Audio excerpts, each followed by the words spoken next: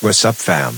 Welcome to the Flow State Outdoors podcast. And I just can't live without you. What do you mean?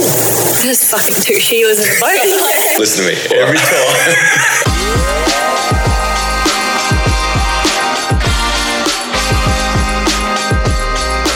This podcast is brought to you by Hustle and Grind Coffee Co., Rod Armour, Evertread, and Castmag.co.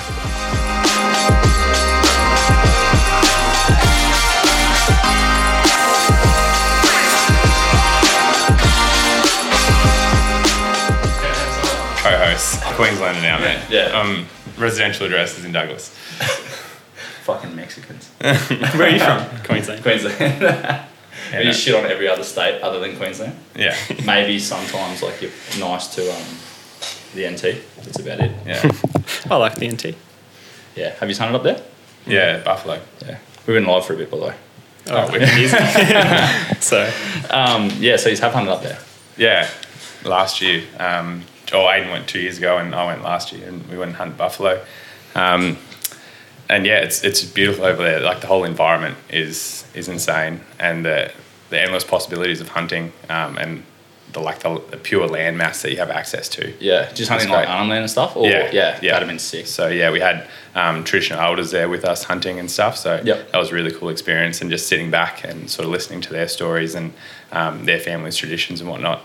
Yeah. Sort of really connects you to So the you land. hunted with like local people? Yeah. Yeah, So that's we sick. to get to have legal access over there, we were hunting there with a guide. Yep. So yeah, to get legal access there, you need to have a TA traditional. permission, Yeah, yeah. exactly. Yeah, right. But yeah, it was that was a really great experience, and just purely hunting, like a water buffalo with a bow and arrow. Yeah. is So they're fucking big. Huge. I've had a few run-ins. Like I used to hunt pigs and stuff with Yeah. with dogs and shit. Yeah.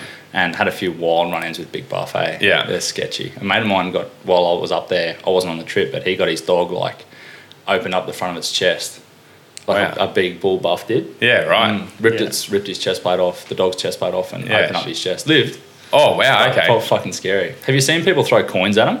no, but I've heard, and apparently they've got such good sort of assessment as to where their horns Yeah. start and finish that they can hit them in midair. 20 cent coin, like people, there's like videos floating around of people, not many, but flicking like 20 cent coins at bull buffs Yeah. in pens, and they're like knocking them with the tips of their horns. I believe it. Like it's Yeah, right. when you said like, have you seen them and how big they are and stuff? Yeah. They're pretty intimidating at first because you just see this massive animal that's Yeah. huge, and they've got this like way of just. Just want to be closer. They've got this way of just like staring into your soul, and they'll Yeah. just like, without sort of breaking pause, they'll just like look at you and maintain that eye contact, and they're sort of wondering what you are, because where they are, it's Yeah. obviously so remote that they don't know what a human is. Yeah. And then, yeah, it's just amazing that you've got to sort of maintain your composure and everything, and then obviously like, Yeah.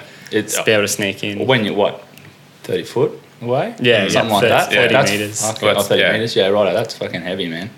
Like that's very close to death. Like, Oh, yeah, you know what I well- mean? Like, it turned to shit pretty quick. Well, that's it. Like flick the switch, and they're like on you. Like pigs or something might fuck you up, but a buff would most Oh, likely they do wanna- permanent damage Yeah. or kill Having you. seen them like fight and the way that they clash Yeah. horns and stuff, it's like a sonic boom. When they're real riled up, like, Yeah. and like, have you seen them in like rut and stuff? Like, Yeah, I've Yeah, seen definitely. two big bulls fighting, Yeah. and like, yeah, they hit heads like on their Yeah. base plates, and it was just like, yeah, sonic boom. It was massive, Oh, it's like 2 semi trucks, just like and Yeah. they're pretty cruisy when they're walking around, sort of just like, you know, like they're, and going back to their horns, how they're so big. They know for such a big animal, like some of them probably weigh a ton. They're pretty quiet cruising through Yeah. the bush. Like they actually like don't knock over every tree like you'd No. think they would. No. But then they turn that switch, and when they want to kill each other and fight, Yeah. they're just like, yeah, Yep. crazy. And it's amazing how quick they actually can And be. equally, if they want to get somewhere quick, it's just like everything just parts. Like you everything see- just fucking moves. Oh, you see saplings that are like 5 inches across, just just disappear. Like, Yeah. you know.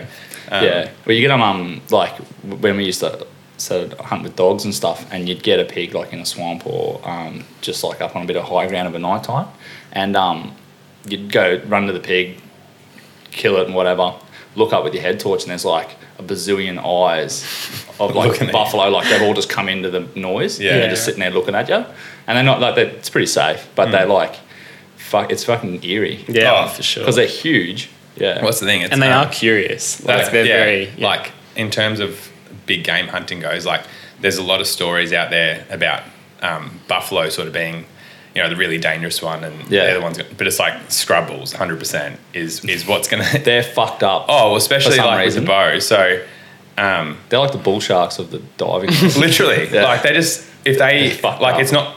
Yeah, so a bit of a story. Like I when I was hunting, so Big Country Safaris was who we went with, and when we were hunting with them, we were with one of their guides, and we stalked in, had this like really sick scrub bull, and it was stalking him, and at first he was about 60 metres away, sort of feeding on like an angle, which would have led him to like go past me at about 25 metres, which with the bow you've got to be pretty close, but at about 60 metres out, he just changed angles and pretty much just started like feeding straight towards me, and I had like no cover anywhere around me, and so this scrub bull is just like pretty much walking straight in, and then I've knelt down in the grass, which is sort of like knee high, because I'm like, well, at least I can sort of lower my profile. Yeah. And then he's just like continued to walk straight up to me, and pretty much walked into about 15 metres, and like Aiden's videoing off to the side about 50 metres away, and we had like a backup rifle. Yeah. But, you know. It was pretty funny because I had utmost confidence that James was fine. Like with the bow, we're trying to obviously maintain like this sort of, you know, we don't want to be seen obviously, and we're just part of the environment. Yeah.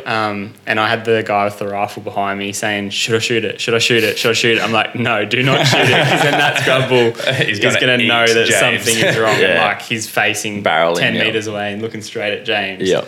So he just held true and was all good. But he just like walked in there into about 15 metres and just like looking at me, and I'm like, oh, please don't eat me. I bet you please. wouldn't have been able to pass like a breath of wind through your arsehole, man. Oh.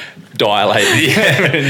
I was just like, if there is a God, please help me right now. But that's what you sort of do it for, hey? Like that rush. That rush, for sure. Even like getting in on buffalo, like we, there was a few times that we were like not circled as such, but just had like young bulls that were like really inquisitive come in, and you know, like there'd be 4 or 5 bulls at 50 metres just sort of looking at us and, you know, kicking up dust and stuff, and they're not saying, oh, I'm going to come hurt you, like they're just sort of being inquisitive and sort of trying to show their dominance and stuff, but then you take 2 steps forward towards them and they run 2 steps back.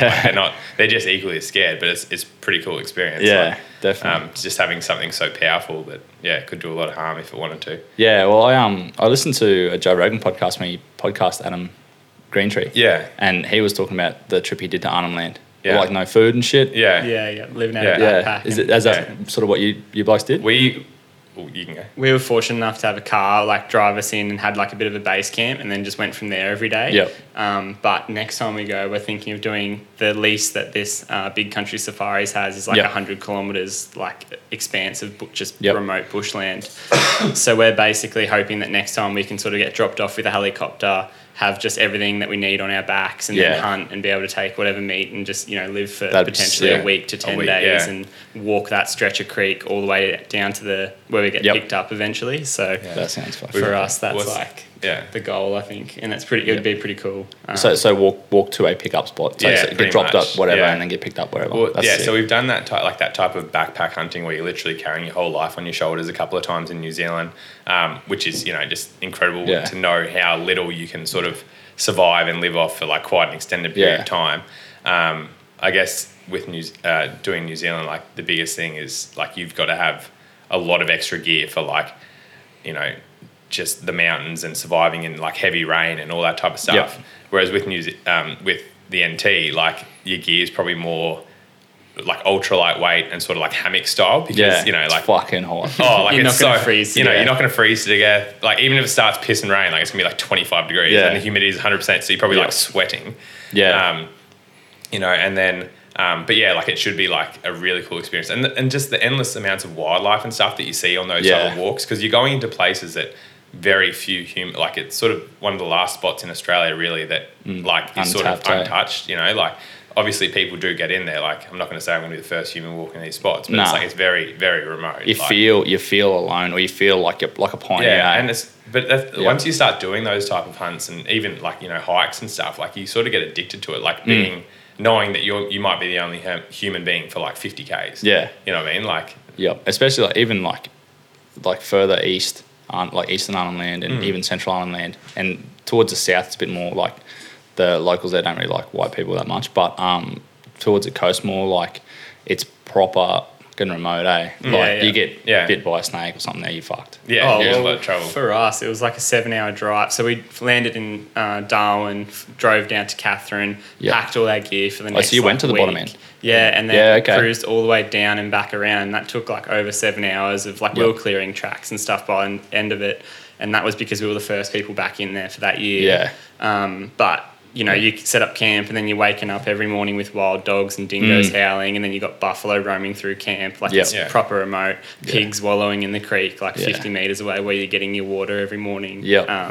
Like it really is just sort of, it puts into perspective just how sort of out there you are. Like none of these animals sort of know what a human is. And it's like... Does that make it, like are they still, someone just pull up at the front, are they still like spooky?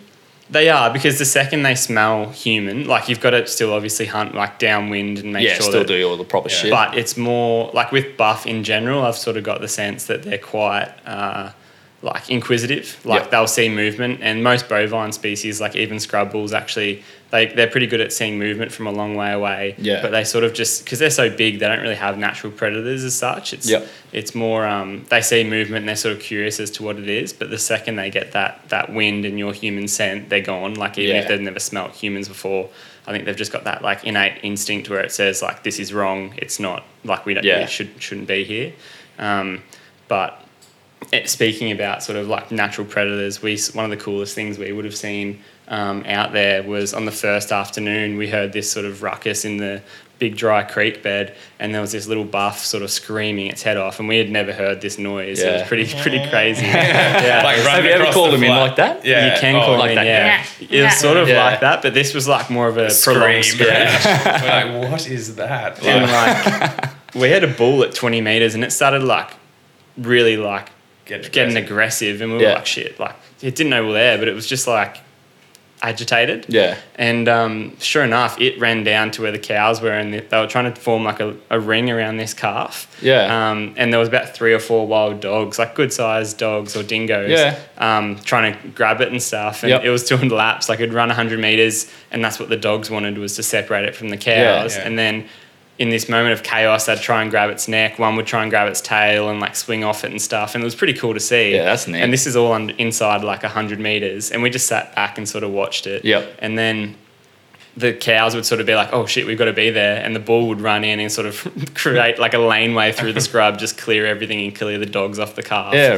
And then surround it again. And for like 10 minutes, it'd be a stalemate. And then, it just sort of push the dogs and then get in on the calf. It's like wolves on elk and that's shit. right. Wolves on bison. That'd have been like stuff. epic to see. Did you film it or anything? Yeah, we have a little bit of footage, but it was the grass, because it was coming into June, July. They just had their wet season. It was drying off. The grass was pretty high. And that's the thing. Like the baby calf was only probably like 2.5 foot, 3 foot high. Like it'd be like less than a month old, like pretty newborn.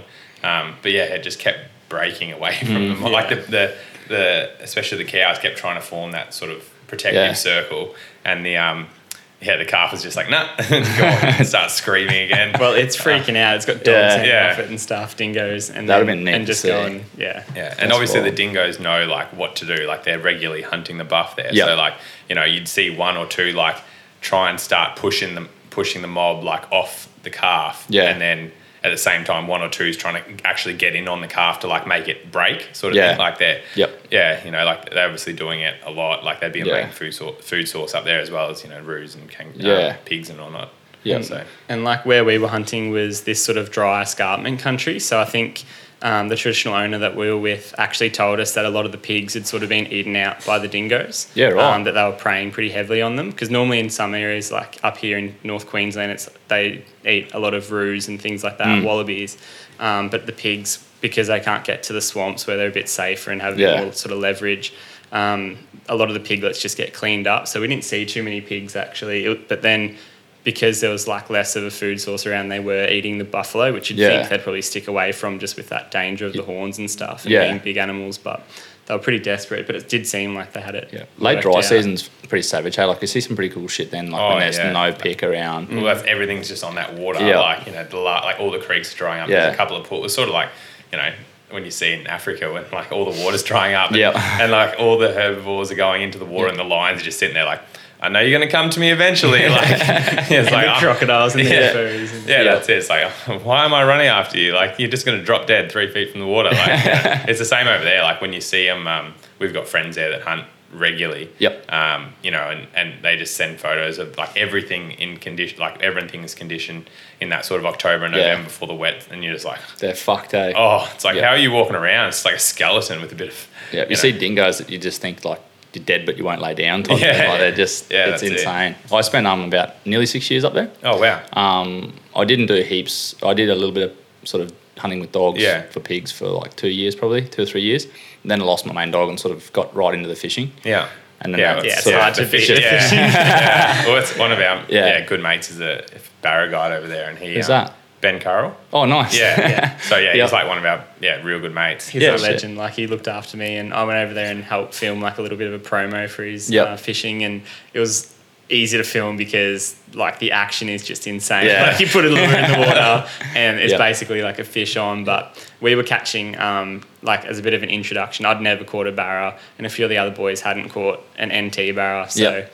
we'd gone over there, and he's like, all right, we'll go and catch some rats, as he calls them. Anything Yeah. that's like under a meter is a rat. And he's like, we'll go catch these rats. So we're pulling like 50, 80 centimetre barra out in like a 2-hour session. Yep. Put them all back, and then he's like, all right, you boys ready to go and catch some, you know, Big the big fish. girls that we're after. Yeah. And, you know, the next few days were just insane. Like, he calls it like jungle warfare almost, Yeah. where you're in these Yeah. tight little creeks. He and it's fishes a just- lot of places that are like, because it sounds like you were fishing in runoff. Yeah, Where, yeah, like in- runoff. I wasn't yeah. there. Aiden was, yeah. Yeah, so I like think it March, was April, March, May. yeah. Yeah. So you're fishing like, I know most people should know what it is, like floodplains flooding fresh water into the saltwater systems. Yeah. Yeah. And coming out, and there's these little coastal creeks that only flood sort of in that time of year. And you go and you push up, work out the tides, and you tie up to one side of the creek. I know exactly what creek you're talking about. I'll talk to you about it after the podcast. I don't know him, but I know of him. Like Yeah. I know about what he does, and I've seen him heaps. I've been in the same creeks as him Yeah. a heap of times and stuff. But yeah, that creek that I think you're talking about is like, flipping the bird as you go past. Like, get out of my fucking creek. yeah, that creek you're talking about is basically that, like thumb on spool, and Oh, like and big it was- fish in tight yeah, country, yeah. like 2 meters, 3 meters deep, Yeah. and what 5, 8 meters wide. Yeah, about that. Yeah. It was pretty like tight. Like, No, it was- it's not. Nah, different. Completely I'm pretty sure I'm different. onto the creek. Completely different creek. But Yeah. it was insane seeing like, you know, and he would just like read the watercolor and, you Yep. know, all this sort of stuff and be like, all right, get casting. Like, we'd been Yeah. casting the whole time, but he's like, no, really like target sort of those little nooks and crannies. Yep. And then sure enough, one of the boys pulled out like 1.5 m, which was his biggest fish by miles Yep. and stuff. The other one caught like plenty of high 90s. And I'm just sitting there trying to film every cast and catch all this like insane action. But Yep.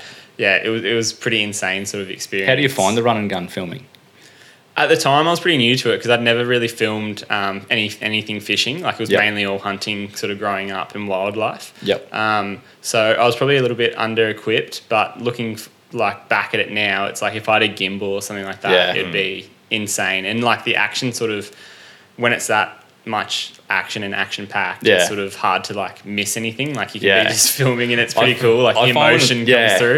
It definitely So- does. I find the hardest part when you get films like that where everything just works, which is normally not the case when I film. Like, as soon as you do like that curse of the camera, like you pull the camera out and then you just don't get fish. Oh, there was a lot of casts between like It's fucked when and that not happens, getting man. anything, but we were probably fortunate at times that the GoPro was running and Yeah. stuff, so It always you would helps. at least catch like Yeah. the action and then quickly chuck your camera on. You'd film there for like 40 minutes of them just casting, Yep. and they wouldn't get a bite, and then the second you You put pull that it camera to down get a drink of water or some shit. Exactly Yeah, bullshit, right. man. And Ben kept being like, no, grab your rod and have a cast. I'm like, Ben, I'm not missing Yeah. this one like hookup potentially. Yep. So yeah. yeah, it was pretty cool though. Nah, I was gonna say bloody. Oh no, I was gonna say when the fishing or hunting whatever is good, you forget to get the B-roll you need.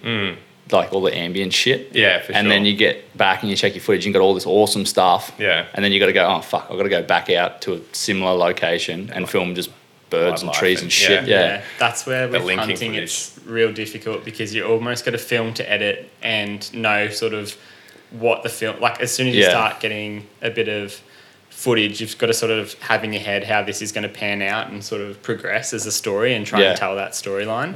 And then obviously doing that when you're under 30 meters from a deer potentially, like it's just there's so many added difficulties because Yeah. you're trying to like film and it's hard to get Yeah. B-roll and jump out in front or to the side. We got because of two deer. blokes walking in on a deer or on a kill Anything, yeah. for anything, okay? Yeah. Yeah. Well, that's like a lot of the time. Now it's like you've got. We're trying to like. Generally, it's just the two of us hunting, and like Yep. you know, we're trying to imitate one person over the shoulder. But then we've also got like two cameras set back like 50 meters Yeah. behind us that we've both set up before we've even started that stalk, and like one's covering the stalk in. And then the other one's covering like what we think the deer or pig, like where it's going to walk. And then like half the time you look back at that camera and it's like walk perfectly, but then it's taken 2 steps out of frame just as you Yeah. shoot it. And you're like, oh, perfect. Like, you know, whereas if you had someone else there, but then like if you had 3 people there, you know, it's infinitely Yeah. harder again to actually get what you're trying to shoot. Yeah. But yeah, like it just adds that extra dimension. Frankie's running the fuck. Yeah. Lapdog. Yeah, it just adds that extra. Rennie would have stopped patting him, so he would have been like, Yeah. oh, next person. Back on you, Rennie, mate. But it's certainly like, you know, I can't even tell you how many stalks we've blown purely from like, you know, the extra time that it takes in, you know, making sure you get that B-roll Yeah. halfway through a stalk because you're like, oh, quick, stop, that looked sick, and you quickly do it again. Whereas you, Yeah. that's 10 meters of stalking that you could have gained. And then Yeah. plus like, oh, we need to capitalize right now because it's behind a bush, but you're like, you know, you're stuffing around being like, oh, is my lab mic on? And like, Yeah. you know, just like all that Yeah. type of stuff. I find it's the same as, like, very much the same as fishing, man. Oh, for like, you sure. don't get as many fish or as much fishing done when you're filming. But I Well, think- they're both so instinctual, like especially with Yeah. bow hunting, it's like, oh, the wind's good, I've got to move now. And like Yep. you capitalize, you make that 20, 30 meters potentially in Yep. a minute. Whereas sometimes you're sitting there like in the sun for 3 hours and you can't move because the deer's like aware. Yep. And it's a good time to get your B-roll, but it's midday sun. And then the second that sun starts dropping for the afternoon, the deer gets to its feet, he's sort of walking away, you've got to close the gap. Yeah. There's no time to sort of be like, hey man, can you just run back and get that little that clip? shot. Like the golden lighting looks Yeah. awesome, but you know, we've like adapted and sort of learned a lot over the years. Yeah. But Yeah. Maximize B-roll when you can, and then Yeah. you know, like having a bit of a story and a bit of plan. And I think like the more you take the shots, like the Yeah. you know, a lot of the time it's replicating similar shots and similar angles, and you sort of think about new angles and new places to put a camera and you know, like all Yeah. that type of stuff. And it just, I think it just becomes part of the process. Yeah. Like Yep. Have you seen part much of? Sorry, you're right. I was going to say part of the flow state. Just It is though. It is because like I feel like I haven't done any stalks or anything properly. Like I've hunted with rifles, but never really done much bow hunting. Shot them, but never Yeah. properly. That stalk like might take you 6-8 hours or something like that, and the rest. we're not even going probably. to start telling stories about long stalks. But like, do you feel like it doesn't feel like that long? oh, it's Yeah. it's It's like- literally, especially like up north here, we've been hunting chittle deer pretty regularly, and like I've just started a guiding business with it. But with chittle, I've got this process now, which is Yep. we've been hunted them for nearly 10 years, and it's sort of once you find them in the morning, it's normally really difficult to get in on them unless they like walk straight at you, and it's a bit of an ambush situation. But after that, it sort of becomes this waiting game where Yeah. you're just waiting for the wind to pick up. Like during the middle of the day, Yep. it sort of blows a lot more true from 10 till sort of 4 p.m. So you could Yeah. be sitting off them within 100 meters for hours and hours and hours. And then the second that everything goes right and sort of the cattle move off and the deer bed and all this stuff happens, it's like, all right, instinct kicks in. Now I've got to make my move. Yep. And yeah, that So you hours spend that like you've the been morning just finding them and and they're on their working feet. out. We've joked so many times, being like, why do we even, like, you know, this recent hunt, we're getting up at 4 a.m. Like we were guiding 2 hunters. We'd get up at 4 a.m., cook bacon and egg brekkie, have coffees ready. They'd wake up at 4:30. That we'd be finished and everything packed by 5, and we'd be on the road going Yep. hunting, right? And then you'd hunt from like 5 and just say you find the deer at like 7:30. You then just sit off them. Like these guys are rifle hunters, so it was a bit easier. But like with the bow, generally we'd like sit off them at 200 or whatever. For until just say 10 o'clock, where they've sort of bedded, rechange their bedding because they change as the shade shifts across the sky. Yeah. So they change their bedding again, and then you're like, righto, perfect. This is my time. The wind's right. He's in a good spot. Let's go in. But we've so many times just been like, why don't we just get up at 9? Like, why don't we just get up at 10? Like, the wind's going to be good, like it's going to be hot as shit. But I mean, it's going to be hot as shit. I'm going to be out there anyway. Like, we know where they're probably, like, we've hunted this place for 10 years now. Yeah. Like, we know where they're probably going to end up in bed anyway. It's just like, what would be nice? A sleep in. Yeah. Like, you know what I mean? Like, especially like doing like consecutive days. Oh, well, like, that's it. It like, burns you out. Hey, like, and there's so many similarities I'm finding now that like talking to you and sort of since I started sort of having a look right into the sort of Australian hunting scene the last sort of 12 months, I suppose. Yeah. There's so many similarities with that and fishing because like fishing is the same. You get up at like 3, 4 o'clock in the morning. You're on the water by daylight to catch a fucking bite window at 12 o'clock. Yeah. Like what for? Yeah. Sometimes. Yeah. But then I feel like the whole like the shit with that dingoes on that buff. Yeah, calf, like you for miss sure. out on that shit. For sure, yeah, and I feel definitely. like that adds to the whole like I don't know. I watch a lot of like I've been watching a lot of like Meat Eater. Yeah.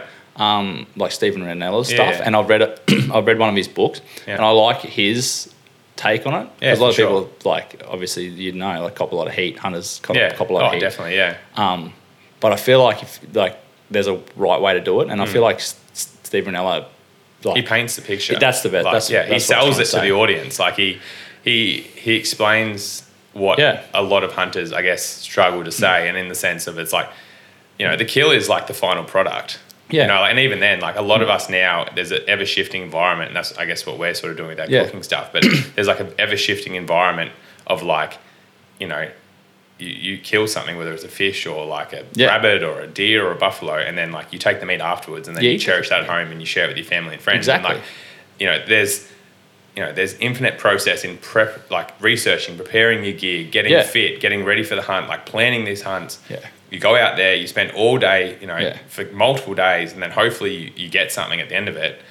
Yeah. And then, you really cherish and appreciate, like, if it's a trophy animal, you might put it on the wall. If it's a meat animal, like, you're taking it home and you're going to cherish it, with family and friends, like, in endless roasts and, and the meat's sausages and all like that. organic as well. That's right, Too. yeah, like like- it's not like some Yeah. steroid-ridden shit you buy from Well, that's Coles, right, yeah. subpar. And like I feel, because I've eaten a fair bit of game meat over the years, like if you don't eat game meat for a while and you start eating like store-bought shit and then you go back to game meat, it's like yuck until you start eating more game Well, meat yeah, again. you just like, I think it's, and a lot of that, I think it's just like how you cook it too. Like we rarely buy red meat. Like we don't really buy it anymore because like I hunt for wild pork, like down in New South and Vic, like we were shooting goats and stuff, so we don't really need to eat lamb. Like we shoot a heap of deer, so we're getting the venison from that. Like do a bit of spearfishing now that we're back up in North Queensland. And we know people with boats sitting in the room. So hopefully do a bit more spearing, but even then like doing a bit down there and stuff. Like so we sort of had all the bases covered, I guess. Like and I mean you don't like there was a stage of 7 months where I literally the only thing I bought from the shops was chicken. Because I didn't, like I had goat, I had pork, like I had venison, like, I was making all my own salamis, like minced all our own stuff, like processed our own stuff. So like you don't really need to.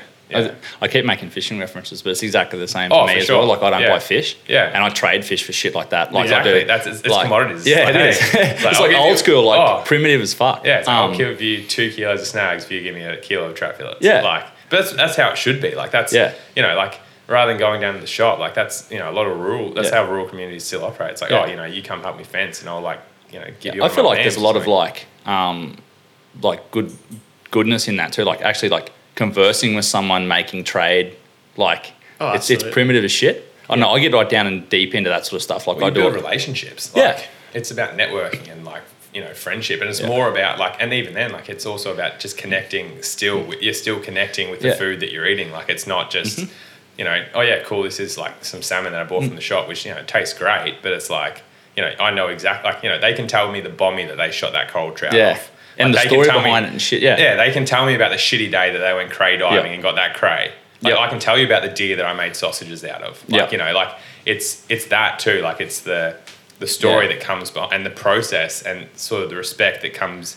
Yeah, through and your food. it's the experience of the whole thing. Like back on Stephen Rilla's stuff, it's like he spends an hour and a half long film, and kills the thing at the end of it, or the whole film goes and they don't get the shot. Yeah, Yeah. that's what I was gonna say. Is like tying it back And it's in. still way worth Oh. watching. It's almost better to watch that Yeah. Yeah, and that's where the to way understand more. he Yeah. portrays like his cooking is such a vital part is Yep. which we've sort of made the shift recently with like our cooking stuff that we're doing is out of 100%, 1% of our hunting sort of, we love our hunting, but realistically we shoot one deer 1 day out of 100. Yeah. And then for the rest of the 99 days, it's eating backstrap, eating the ribs, eating, the mince, eating... as much as you can pack out. Yeah, Yeah, pretty literally. Like Do you find that hard, just sidetracking a bit, but packing out in summer? Or even winter here, all like of it's it. fucking hot. Well, I carry the backpack that I personally use all year round is designed for like very heavy backpacking. Like it's got a titanium frame. Like it cost me $1,300. Put it that way. So the backpack that I use is designed for carrying heavy loads for backpack hunting. So when I bought that for backpack hunting, but also for carrying out like a lot of meat. So whenever I do hunting, it depends how much everything's bruised up and how much is broken. But like generally, I'm taking out like both back legs, the ribs. I love the heart. I've started taking tongues because I love eating tongue. And then back straps. If the front legs aren't too banged up too, and then I'll take them out. And it depends. Like if it's a small, like if I've shot like a 40, 50, 60 kilo like pig or goat or like a doe, like you just carry the whole thing out in one go. Yeah. If I've carried, if you shoot like a bigger chital stag or like a buck or something like that, you might bone it out in the field or you might, carry it in sections. Yep. But like, I mean, even now, like it depends on how big the properties are. You can get your car pretty close to, you get your car a kilometre away. Like it's only a 15-minute walk. Like boom, boom, boom, It's boom. just, a process. Like the second you fire that shot, whether it be bow, rifle, whatever, it's just the second that animal's down, you're trying to get the guts out as quick as possible. Yep. And just processing that meat, like that takes priority. And then from there, the quicker you sort of can do that and like get the hide and skin off, get everything cooling down, especially up here in North Queensland where it's pretty hot and tropical sort of throughout the year. And then into like a cool room to hang, all that sort of stuff. Like it's not going back to camp and then having a beer and the animal sitting in your backpack or the car. Yeah, Like, I know what you mean. and then people say, like game meat, so, it smells weird and it's got a weird texture. It's like... You're not meant to cook the shit out of it either. A lot of people cook the shit out of it. Exactly right. And then they wonder why it's tough and dry. that's Because it's lean as shit. Well, that's that's right. And that's just a basic principle. Like you shouldn't be cooking meat if you don't understand that. And that's I guess what we're trying to target. Like a lot of people just take the back straps and then they might take the back legs and they mince them. Yeah. And it's Or just dog like meat or something. well, Like, that's it's a real even shame. worse. Like not worse. Like I guess at least Yeah. they're taking it and utilizing it. But like like I was saying before, like man, tongue's awesome. And like leave the heart's shanks. awesome. Yep. And, like ribs are awesome. Like necks, like for slow cooking, front Yeah. legs for slow cooking. Like like all that type of stuff. Like there's so much. If I can get one person to take out one front leg, well, I've done my job. Yep. If I can get one person to take out the heart and just take like a little bit of extra meat that they were just going to leave there. I mean, it's going to get utilized by foxes or wild dogs or dingoes or wedgies or whatever. Like it's going to get utilized. But like, I'd rather you go home, cook it up for some fantastic, meal or cuisine for your family. Yep. And not only does it portray hunting in a great light because might be sharing that with someone that's a non-hunter and it allows you to have that discussion over a meal that sort of opens doors. Yep. You also you're taking more of a resource or taking away from a resource and making it more sustainable, like in doing it, like actually bow hunting or rifle hunting or whatever, or even spearfishing rather than just like buying it from the shops. Yeah. So like I think there's a lot of benefits that comes out of from just like taking one extra. If everyone took one extra front leg, well, that's a lot of extra stuff that you can And be it buying in doesn't shops. detract from the experience. Like, No. it's a bit more hard work and stuff. But It'd be sort of a little bit sad at the end, I feel. Like I always feel like you feel for the animal a little bit. Oh, but then you pay it respect. You definitely take a moment like in paying respects for the animals that you hunt. Like you've taken a life at the end of the day. Like it's not like as many. We've killed quite a few things in our hunting career, and like it's still it's like it. Yeah, that relationship with death obviously changes, but like you always But be taking it's an animal. natural. Yeah. Really. Oh, and that's Oh, for where, sure. without a doubt, Yeah. bow hunting or rifle hunting, spear fishing, any way that animal dies sort of ethically by a human Yeah. hand is so much nicer or more peaceful, like from Yeah. what I've witnessed. Like if Yep. I shoot something through the heart or lungs, it's got max 10 seconds before it expires. Like it Yeah. might move 2 steps, it might move 10 steps, depending on sort of if it's Yeah. inspiring, expiring, whatever. But then you compare that to what you see in Africa in the Serengeti where, Yeah, you know, and what I've shit seen getting their here, ass chewed Yeah, out while look they're at still that, dying. that and stuff. buffalo calf, like if it Yeah. got caught, like do you think they're going to be like, They'd already be oh, eating you it know, while it was still alive. they're going to start Yeah. eating its rump end or like its arse end. I'm going to say arse Or- end. Man, I've got a rack of questions in my head. Well, from or this. in I've got down hindsight- that whole fucking bad. you know, Sorry, keep you going. flip Right? the Let's coin and then it's an older animal and it's, you know, a dry season and it can't Yeah. get, and its teeth are worn down, it can't get that fresh pick Yeah. and it virtually starves to death. Yeah. And, Yeah. So- or gets stuck in a boggy water pit Yeah. and it's just, yeah. I'll go on that one first, like the question. A lot of people push back and say, trophy hunting, let's not talk African, like, lions and dumb shit. But Let's- even then, like, Yeah. yeah, keep going. like, sorry, maybe not dumb shit. Happy to be proven wrong. But, like, let's just talk like bull elk, Yeah. big bucks. Like, you know, the meat, like the old, they're not going to be like as tasty. Yeah. Stuff like that, or as good a meat.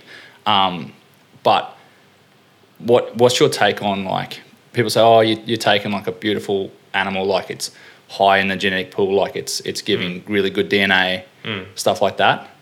Or are you like, you know what I mean? Like, Yeah, I feel like I could answer it yeah. just from what I've experienced yeah, recently with guiding is we're basically, like, I'm getting people that pay to come up to North Queensland Mm-hmm. from often Victoria, New South Wales, around Australia. I get international inquiries. And their goal, without doubt, is to come up and experience the countryside. Mm. But at the end of the day, like, they are paying for this beautiful sort of animal with Yep. antlers, most likely to go on the wall. Yep. And that doesn't necessarily, and yeah, that I consider them a trophy hunter. I consider myself a trophy hunter, Yep. but that doesn't mean that I can't be a meat hunter, someone that Yeah. loves wildlife, respects wildlife. Like the amount of footage I've got of, you know, snakes or kookaburras eating snakes, Mm-hmm. kangaroos drinking from dams, just all this random stuff that I'd never see from sitting back at the couch and sort of not they're participating the in that. main people that give their opinions, those kind of people Oh, anyway. but Yeah, that meat is literally, if most people take it home with them, Yep. if not, it comes back with me. So every bit of, you know, meat Yep. is utilised. And then I live off it. And for anyone saying that, you know, an old chital deer isn't going to eat well as whatever, it's like I beg to differ because I live off it it's not gonna be 365. terrible. It's like, come hang out with us. No, I bet you're prepare pretty it. good. Oh, It- it's it like comes back to it's like meat prep. Yeah, Yeah. like I've shot like rutted up red deer and bucks and stuff in the rut, and like a lot of the smell is actually in the cape. So once Yeah. you like, because they piss on themselves, literally. Yeah. Like it's like, hey, I'm the So big do dog. bulls, like, so do yeah. cows, You know, like, like so do well, that's it. steers. Like Yeah. so do pigs so piss do- on themselves and roll in it. That's Yeah. right. Yeah. Yeah. Like, you know, so like it's all about the process. Like Yep. it's all about is if you can cape them and not get actual hair, like because it's the hair Yeah. that stinks. So if you can be like sterile and not get hair on the meat, which you should aim to do anyway, 'cause Yeah. then you don't get like bacterial translocation. Let it breathe. Like, Yeah. don't Like, chuck yeah, it in then- a sweaty pack. and all even this yeah. sort of stuff. Yeah, like and then you know if it is like I shot one buck that was like I did all the right things, and it still tasted like it wasn't rutty. It was more just gamey. Gamey, yeah. And I was like, cool. And I was just like, there's 30 kilos of sausages. Yeah, Like, you know, there's like, always something you can do with There's it. always, you know, like, And- or I could have been like, oh, there's salami, or there's like, you know, put it with hamburgers, or put it like, you know, Yeah. you probably got to do more work with it. Like, certainly, like, Yeah. you can't just cook it up with a backstrap, and like, it's not going to be something that I'm going to give to someone as an introductory. But for me, like, I was like, no, it's Yeah. like, you know, once I'd turn it into like, you know, Yeah. fennel and chili sausages, like, I had Yeah. people lining up to get them. And sort Um, of coming back to the question a little bit where, like, so what, in my opinion anyway, I'm not like an argumentative sort of person, but No, if but that's why I someone wanna bring goes this stuff out to the and table. does it Yeah. as a trophy hunter and their mission is to sort of get that old animal at the end of its life and something that they can put on the wall and tell their kids about. And they, Yep. for me, the only thing is as long as they do it legally and respectfully and ethically, Yeah. that's Does all matter. that Yeah. matters for Yeah. me. And like, in my opinion, that involves taking the meat. Like there's people out Yeah. there that don't, but as long as like that sort of is done legally and ethically and all that, like Yeah. for me, it's why not take the meat? It just adds to that full circle sort of approach of it all. There was no Like, reason not to. You've Exactly done all right. that work, spent your whole day, 2 days, 3 Unless days. you're like allergic to the meat and you literally can't harvest Yeah. it. But But there's I- that but you many can give it to people- somebody. There's But that I, many well, people I know that ask vegetarian for it. hunters that take meat. Like, they'll to give. to give Yeah. to people. Like, yeah. So I know vegetarian and vegan hunters that actually, will still butcher out an animal and take meat back and give it to family and friends because there's Yep. people that want it out there. Yeah. But I guess with like the other side of trophy hunting, I guess with the comment before about like What about? I'll add a bit more context. Like, I mean, taking an old whatever Yeah. buck, just say, yeah. or letting it live and continue to contribute to the gene pool because it's obviously So- got good genes Old tackle. because it's that old and big, versus taking that animal, Yeah. and instead or targeting younger, smaller So, animals. like, in terms of Yeah, sorry. so you're right. You're right. I was just Sure. going to make an example, and I can't remember the name of them. Those big white rams in Alaska. Like Dale sheep? That's them. That's Oh, them. Yeah, that you get like there's only like a handful of permits Yeah. given out a year, Yeah. and they've got to have a certain Full curl. full curl on the Or like horns. 8 rings. Or That's like, where yeah, like, growth rings. and America's ahead of us in Australia. like, where I feel like Alaska's conservation Well, everything's they're is same. really high. backed US. by science, Yeah, no yeah. emotion. It's backed by a biologist in the field saying, yeah, we've got this many Yeah. surplus rams that need to be taken. Let's generate profit to then go back into stuff. Yeah, conservation. then managing. Yeah. Yeah, like But obviously- in terms of the question Yeah. regarding genetics, I'm a veterinarian, so like in Oh, yeah. yeah. So in terms of This is helpful. you're like, my dog's been itchy for weeks. I've been itchy for weeks. I mean, I not don't just wanna know not just a about- dog. Yeah. Jump up the spot quick. It's like, we'll tackle that one Hey, after. But yeah, no, like, so in terms of like, we manage, so I do a lot of cattle work. So we're managing genetics constantly in Yep. herds, right? So one of the slowest ways of introduction, like population. So like for like population genetics moves at a very slow rate. Like we're constantly, it's constantly improving, but like you're seeing very slow progressions. Like, a farmer's lifetime of work, just say 40, 50 years, they might get only like 2 or 3% better in herd genetics in that time, just through natural selection, right?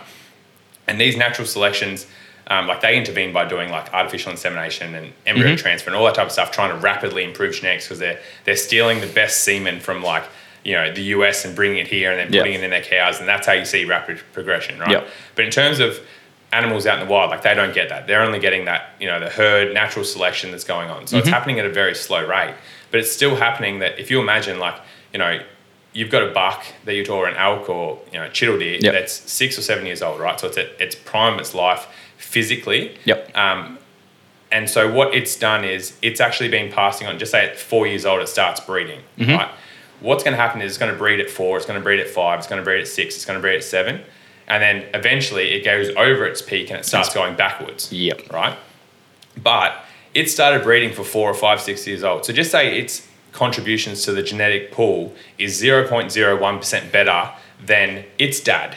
So what's actually happened is by shooting that buck rather than a 2-year-old for me. At a depreciating age. Is that what you're saying? Yep. Or just Yeah, shooting it's him over like that in his curve. prime, Yeah. even in his prime, right? Yep. Like rather than shooting that buck instead of a 2-year-old, because that 2-year-old's actually That's right. that just slapped him off. I've had enough. You're getting serious. There's hand gestures going around everywhere. Yeah. So that 2-year-old, just say is his son, he's actually 0.001 better than his Yep. dad, right? And so in shooting, like you're better off shooting, if you want to improve genetics, you're better off shooting that 6-year-old than shooting a 2-year-old, right? Because you're going to be progressing the herd. But like, if you want to progress in hunting, like you're better off actually shooting older animals, but then also culling selectively. So like culling for traits, whether it be, antler formation or, like, How do you know that's the right thing for the species? It's hard to do that. It's and hard, that's yeah. where, like, I think as hunters, we should probably be taking out more hinds too. yeah. Because again, like explain. more hinds or females Yeah, okay, does, yep. sorry, because Sorry, I'm not savvy with all that of just Yeah. a lot of people, Yeah. especially you see it like up here where people are guiding flat out. So we'll shoot one stag and a hind, and that's trying to keep that Yep. 50-50 balance. Yep. And they're both great for meat. Yeah. And one's a trophy, one's more of a trophy for the hunter, but one's also managing that population so Yep. that we're not getting too many where the farmer goes, all right, let's get a helicopter in and we'll, get rid of them completely. Yep. And that's complete meat Yeah. wastage. They're not going to come back to that. Yeah. And that's what I was trying to get with where I started with it, was that exact sort of take on it. Okay. Because I was going to say with females, people forget that that's a mouth to feed. And then the more females there are, the more young males that can be breeding because they don't have to fight for that right Yeah. to breed Yep. her. Whereas if everyone's just shooting older stags, it's like it's great because you are contributing to sort of, you know, they've had their reproductive sort of stage. They're falling off the edge of that curve where they're now going to sort of either fight and get killed. They're going to starve, not survive a winter in Alaska or whatever. There are those factors, but it is also sort of selecting for a very small percent of that population. Like stags, old mature stags make up a tiny percent compared to hinds or females of any age. Yeah. And that's where I think as hunters, we've probably got to start, you know, trying, like natural...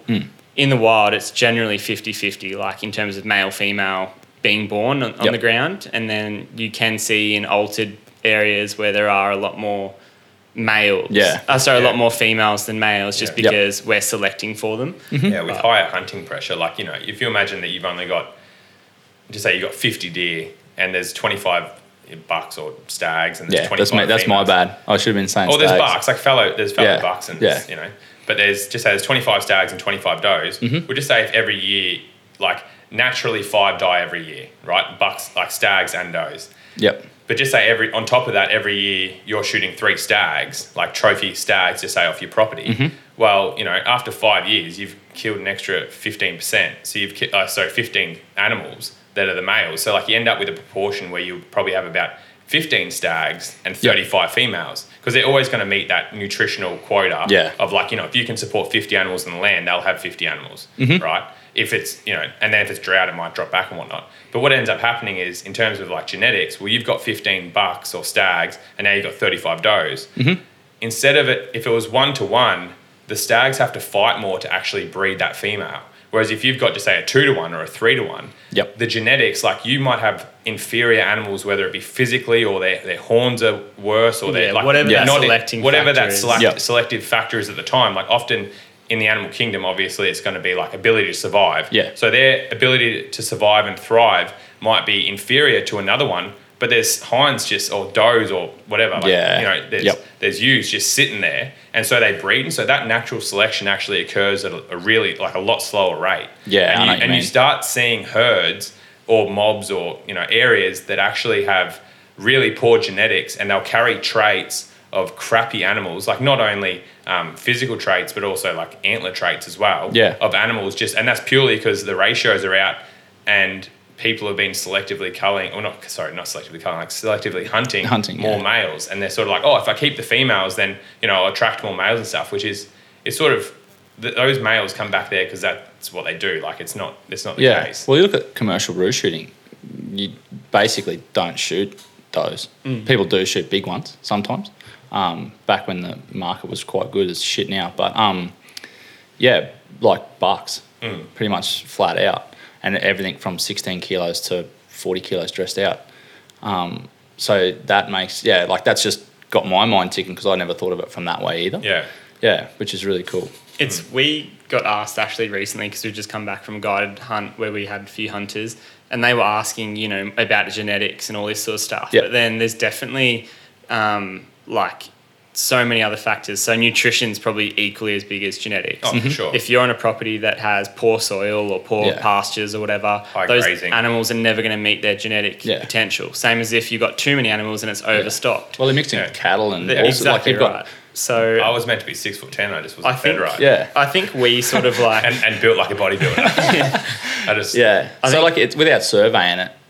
To we an don't know in-depth level, like it's hard to make that. And that's where in Australia we don't have enough wildlife biologists, especially because all deer in Australia are introduced in feral. We don't have that funding where they're our whitetail as such in America. You have to have people studying, like, there is like grazing as well, like commercial grazing as well. There's someone that's doing a study up here with chital deer that's about to get released, but there's there is biologists starting, like they're looking at sambar deer in like the Alpine National Park and the effects on that, because they've done some severe culling, you know, fallow deer and reds down in the Hunter Valley, because like I guess whenever deer numbers get out of control, like the DPI want to go in there and sort of survey and see, they want to shoot the shit out of everything, but they want to, it's not actually that I know what either. you mean, like surveys, they want to do surveys to like see, like they've done one on Tar. What shrubs are they eating? What's like, their range of what's a big their actual stag? effect, and like, but also like what's carrying capacity, like, you know, there's it's good seeing like 300 of whatever you're trying to shoot. Like everyone loves that, but it's also like you got to think about it. Like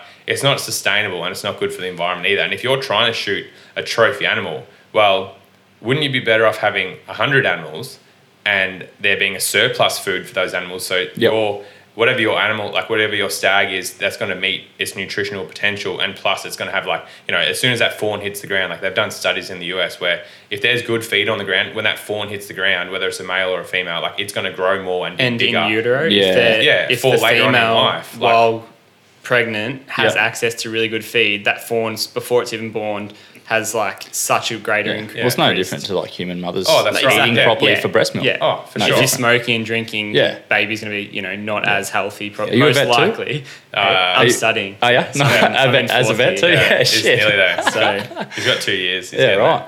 there. So let's Actually, let's start tackling some of these questions because I feel like you're gonna. no. What questions? Oh, just before when you're like, oh, I got a couple. Oh, of I've got questions. heaps. I've Yeah. got heaps. I don't even know if we'll get to them all. But one I do have is, while we're on the sort of semi-controversial topics, I love it. feral animals. Yeah. So deer, pigs, buff, all that sort of shit. What's your standpoint on that from a conservation perspective? And one example I want to just throw in the mix is Hawaii, right? The pigs on Hawaii, the general, I'm going on like a general vote, the local Hawaiian people said the pigs have been there for as long as they've been there. So the pigs are local, but they're introduced. Yeah. But yeah. yeah, I Do you know what I mean? I'm sort just of- throwing that as like You go. a cog turner. So hit. For me, it's like they're here now. They're a resource. In my opinion, So you're like going, okay, it's been and done. It's happened. Yeah. They're here to stay. But it's like It's about for this managing it. reason though. Like you look at our Northern Territory Coburg population of Bangtang buffalo. Yeah. Bangtang, sorry, bovine Yeah. species. Where they're from in like southeast sort of Asia. Rennie's having a fucking video conference. I love you, Loud. Mum. Where they're Yeah. where the Bangtang are from, Yeah. they're like I'm not. Don't quote me, but they're Indonesia? either endangered Oh, or sorry. threatened. Like they're as Yeah. a species, they're sort of As a vulnerable. whole, like a global Yeah. species. Whereas Is that what you're saying? Well, Yeah, no, so yeah. here we've got a great like we've so- got surplus. They're Yeah, yeah. shooting them, hunting, guiding for Yeah. them, but it's a managed sort of species, sort Herd. of population at the moment in Australia. By who? By traditional owners. There's people like NLC.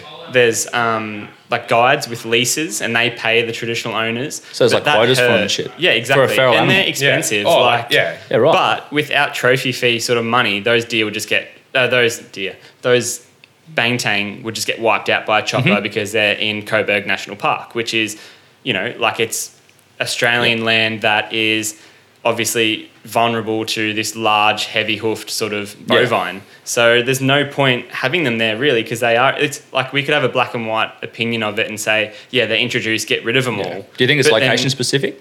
Well, in this Like in Australia? instance, I think so, yeah. But Yeah. in this instance, if we got rid of them all and then the population in Southeast Asia, I think it might be Indonesia, had some disease go through there, there's an extinction of bangtang. Whereas now we've got this hidden population in Australia that is economically Yep. viable. It's not really hurting anyone as such. Mm-hmm. It can be, and that's where it's not hurting anyone as such at the moment. It's giving the Indigenous traditional owners income through, Mm-hmm. you know, running guides and safaris on their land. Those animals are being managed on the parkland, I thought it was a sneeze. being managed on that park, and hunters are paying upwards of $10,000. Like we get US people coming Yep. over to hunt them, and that's as a trophy, sort of as a trophy hunt. Yeah. But at the end of the day, it sort of is maintaining this viable population of an animal that's threatened back in their sort of homeland. Makes and it's sense. the same look as at what's it- going on yeah. with tar in New Zealand. Yeah. I think in terms of being like a feral animal, yeah, it's like I've spoken to people about it before, and it's Do you think quite a- people don't look at it from the Cows broader are perspective, feral like in you're talking- Australia. Yeah, well, that's Like- right. Like it's Do you think it's a like, prickly topic. If someone said to me like if you could flick your click your hands and get rid of all the feral pigs in Australia, would you do it? And I was like, well, probably not. Like because I Are personally you coming from a hunting perspective though when you say that's that? the thing. So that's the thing. Like So I'm what doing if- it from my personal I would. bias. Right, so I'll Yeah. give you an ultimatum. So say there's the same species that are native, and then there's all these feral species that are currently Yeah. still here, and they're basically the same animal. One See, lot's- we're twins, Yeah. and I differ on that opinion. For So- pigs, I'd flick my fingers and go, yep, get rid of pigs from Australia. Okay. So what if there's native, let's go pig. So there's native species of pig. Yeah. There's a feral species of pig. Yeah. Regardless of conservation sort of values, like area specific conservation values, would you click your fingers and wipe the feral ones if you could? Without If still they're giving you competing with the native ones and Yeah. hindering that, yeah, Probably. I would, because it's yeah. sort of that's so where, you'd look at it from that way though. But that's Yeah. yeah, It's and all- that's You wouldn't just where- go, I want.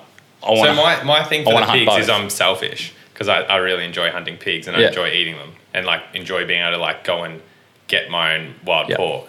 I think it's something that needs to be managed a lot better, and I think that like the populations in some locations is way too high. But that's where like in terms of feral animals, like I think like I see and deal with on a daily basis like hoofed animals in our domestic animal industry.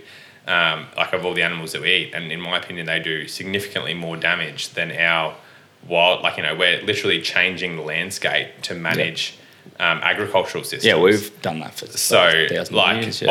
I think as long as we manage our wild feral animal populations in a similar way, like I wouldn't that's necessarily. where personally, like I consider feral pigs to be a pest. Whereas Yep. I consider, So what makes them different to buff though? I was going to say, whereas I consider like deer as such to be like a game species that can be much more of like a resource. Yep. Just based on, from what I've seen, like pigs are vectors for a lot more diseases and things, Mm-hmm. which our agriculture, like, so in my opinion, it's like, is our agriculture like economy, business going anywhere? No, cows will always be in Australia from now on. Yeah.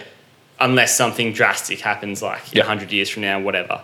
But if it's out of deer and pigs, I'd much rather have deer. I think the bush can support deer in Australia a lot better than pigs. I think yeah, they're just a sure. lot more sort of environmentally damaging. I don't think there's I know as what you much of an economic return. Like this is me just thinking Yeah, yeah. very critically. Yeah, that's fine. And that's where if I could, I'd be like, yeah, I think I would get rid of Yep. pigs. So what Yeah. about buffalo though? Because they've got a Well, like that's so the buffalo, same, like, if not more. Additionally, like just to chip in, my last two, like, the thing I thought about as well though is like if we decide to click and eradicate all pigs from Australia, it's like at what stage? It's like okay, we've now eliminated one feral animal from Australia. Where do you then? It's start not gonna draw- happen. Well, It's not it's not going to realistic. happen. But, it's But that's like, what I'm saying, where if do you you then could- draw the line? Like now, Yeah, well, I'm just now trying to you've get drawn the up- cogs turning. Like, Yeah, like definitely. all of this is just like theoretical shit, and there's like so many because you've just variables to mentioned think buffalo. of. You've just mentioned buffaloes, which obviously, being a hoofed animal, like they have a lot of effects in Yeah. the waterways in the NT and whatnot. It's Yep. like, okay, do we then look at the buffalo? And then you go, okay, well, then you've got, Where does it stop? then you go, okay, well, then we go rabbits. Yeah, Then so you we're go, just okay, having then we go we're hares, we're then we imagining go- now But we've got a again, magic I'd wand and we probably can just click Oh, wipe yeah, these like I'm species off. talking, Yeah, yeah. But again, I'd probably click fingers, and if you could get rid of rabbits, I'd be like, yep, no worries. But this is all me personally. Yeah. yeah. But And it's if just you it's like- as coming they from- do compete. Like Yeah. a deer doesn't compete as much with a bilby. yeah. So you're coming Whereas- from a Conservation. for the Yeah, for 'cause the greater good, you'd wipe pigs and rabbits, say, or is it because Magically, you like- you prefer hunting deer more No, than no. hunting I just pigs? think looking at where the sort of market is with, I'm a like passionate environmentalist hunter Mm-hmm. where I do hunt. Like there are some properties they say, these deer are just damaging our property. Mm-hmm. Come and shoot them and literally be indiscriminate, kill everything. And we obviously take the meat, but it is like culling animals and removing them from that area because they're doing so much damage. Yep. Pigs, deer, buffalo, any feral animal does that, has Yep. that potential. Foxes on chook pens, all this sort of Yep. stuff. Whenever they're impacting humans and us, and it's economically like a bit of a burden, that's where it takes more importance. And that's where I think with feral pigs and more of like an agriculture, like selfishly, it's like, yeah, I love hunting feral pigs, but for the good of Australia and like our agricultural economy, it's like if this is all magical Yeah, yeah. scenarios, but if you could get rid of feral pigs from Australia, I'd be like, yeah, that's a thing that I'd pretty like confidently say, yeah, get rid of feral pigs, Yeah. just because of how bad they can be for the environment. Yeah, and they're probably the main. They're Whereas- probably Like they're them and rabbits fucking would everywhere. definitely- Whereas deer, Yeah. especially lately, like going back into that trophy hunting, there are, and this is like very specific for me because I'm a guide now, where this property owner is one of very few in the district that historically, up in North Queensland, out of Charters Towers, there's Chiddle Deer traditional herd that has been there for nearly 140 years or something like that. Like late 1800s, they were released. Yep. So that's like been there for a long time. Not that much longer. Less than cattle and that. So Yep. it's like when people start talking about culling all these animals, these property owners can earn an awesome income, better than raising a steer for 4 or 5 years, and then selling that at the market, like through trophy And still fees and contribute hunting. to conservation in a general sense. And that's where I think as long as all these like populations are managed, and that's what I'm doing now, and like what I'm a bit of a steward and caretaker of this property. But one of the stakeholders is the clients. They obviously want to see mature animals, so that means I can't have everyone blasting away all these deer. But at the same time, the population increases. And the property owner goes to me, mate, we've got too many deer. This is a working cattle farm. We can't have this many. And I've got to go, all right, so that means I'm going to take some does out of the population, take the cull stags and things, or the management deer. So it's like an in-house conservation It's literally effort. like cattle. Like That's pretty cool. It sounds you're trying bad. it's trying to manage a herd. Yeah, so And you're not it's- just going out there with the sole purpose of hunting either. No, Because- absolutely. because I'm trying to make it at sustainable. Big, you're looking Oh. at big picture shit. Like you're looking at your business 10 years time. And it's but not even for a the property business, owner, it's like just- if there's been stations out there that historically, like they just got chopper shot recently, Yeah. but have had 10,000 deer. more, or like and even now they're all 2,000 dead, deer. gone to waste, meat Chopper rotted, shot. everything from a But, like, helicopter. even 2,000 deer, in my opinion, is too many to have. Like even these are the large properties that we're hunting on, like 60,000 plus acres. But having 2,000 deer on that property, in my opinion, is too many deer on that property. Because at the end of the day, it's a it's a cattle property first, and we're guiding on it and getting a secondary income for the farmer second. So like 2,000 deer, well, that's an extra, just say 300 head of cattle that he could be running. Like, sure, you can manage 500 or 300. A lot of people down south do it with goats. Like I'm from Charleville, like South West they're Queensland. earning more money now. Goats is like fucking big coin, It's man. not- Yeah, it's not massive. Queensland's Dust Bowl. It's nearly $10 Hey, it's a still kilo Queensland. for goat meat. Yeah. Which previously people were mustering them and shooting them, getting rid of them. And that's like where in some arid environments, goats are probably better off than cattle and sheep. So it's for like, sure. why not? Yeah.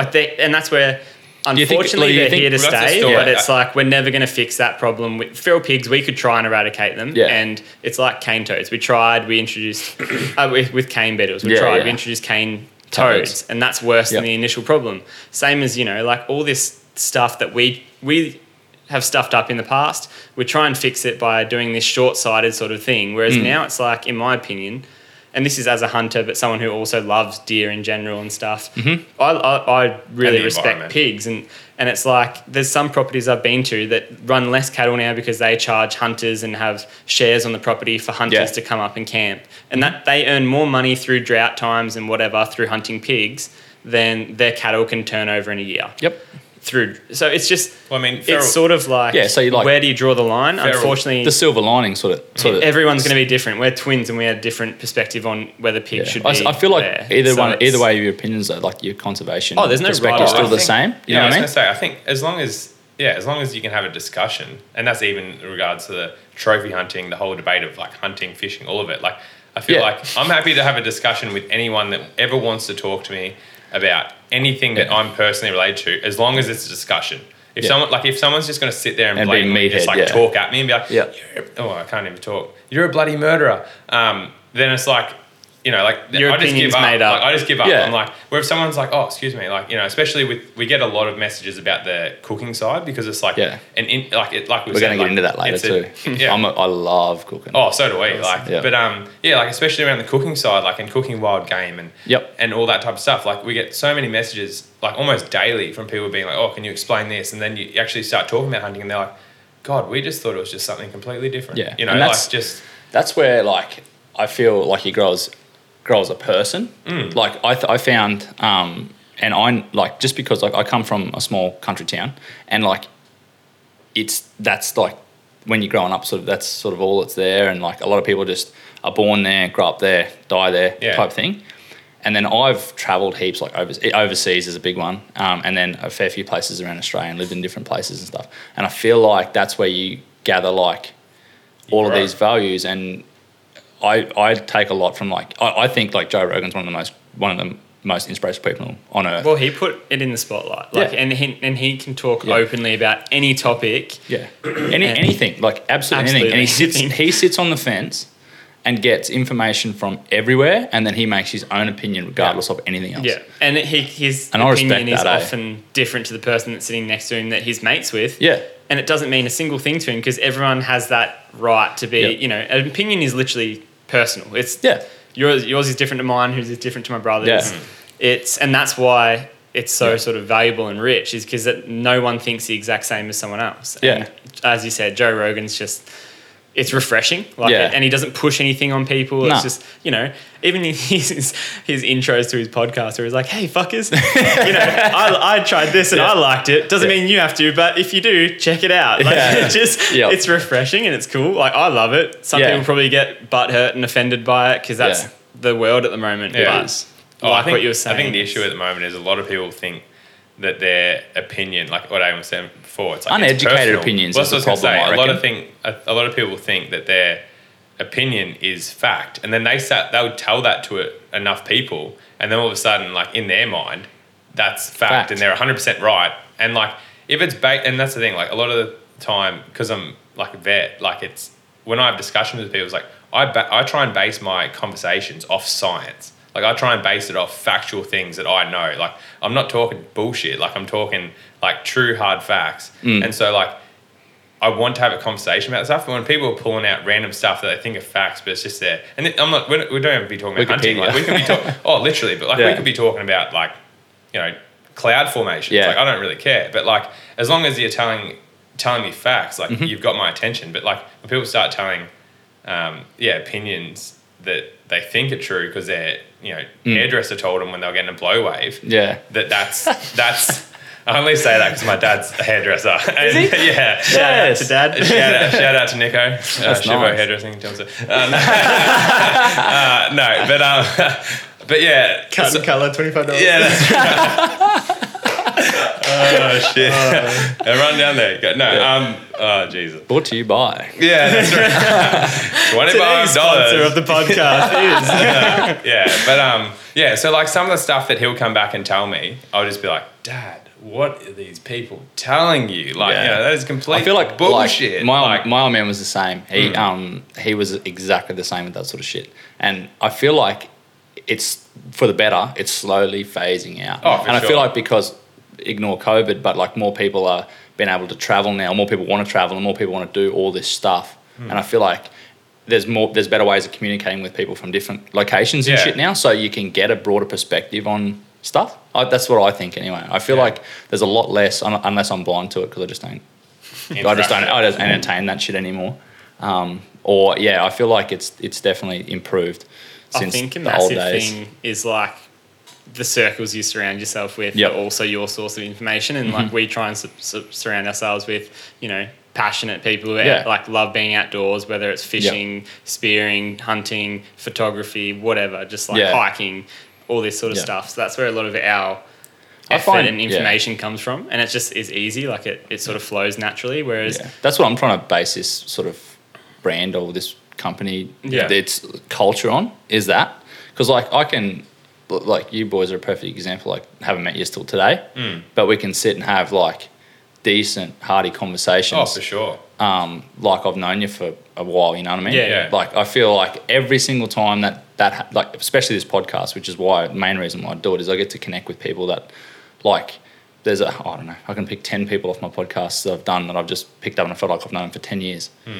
And that's all this is a conversation with people that are just like, we're interested about you, you're interested about us. And then it's just, you know, our hobbies and that have brought us here together. Yeah. But now it's just like, general conversation, you know, willingness to sort of learn and understand stuff that we don't. Yep. And Let's take a break.